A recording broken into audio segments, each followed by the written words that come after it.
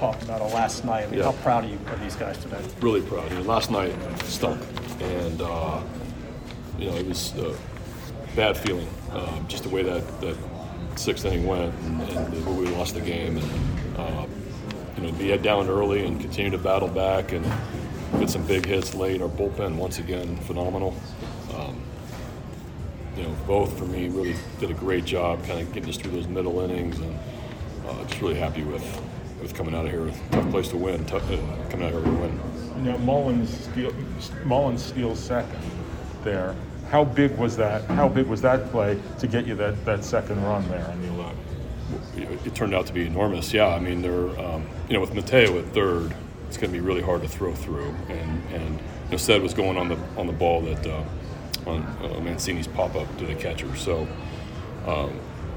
that's a tough decision on their part of what to do, and trying to throw Cedric out there with Georgie at third base is you're risking probably the fastest guy in the league at third. So it turned out to be a huge play, aggressive base running by our guys. You're obviously, trying to manage Adley to an extent, but how big is it on a day like today to have him available off the bench to come in and come through in a spot like that? He's had a few huge pinch hits, and that's not an easy guy to come off the bench. He's been sitting for 2.5 hours, and you face Adam with nasty stuff, and he takes them deep. Really impressive. Adley's he's learning on the fly up here, and it's cool for him to be in this environment in your first year in the big leagues, and he's he's a winning player, and I thought he caught extremely well when he went in there also.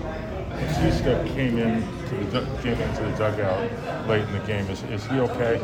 Yeah, he had a little bit of soreness, hockey term upper body soreness, Rich, and I'll leave it at that. He was unavailable today.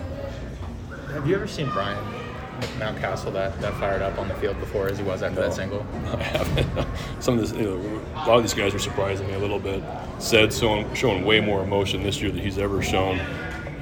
Snapping the bat over the knee.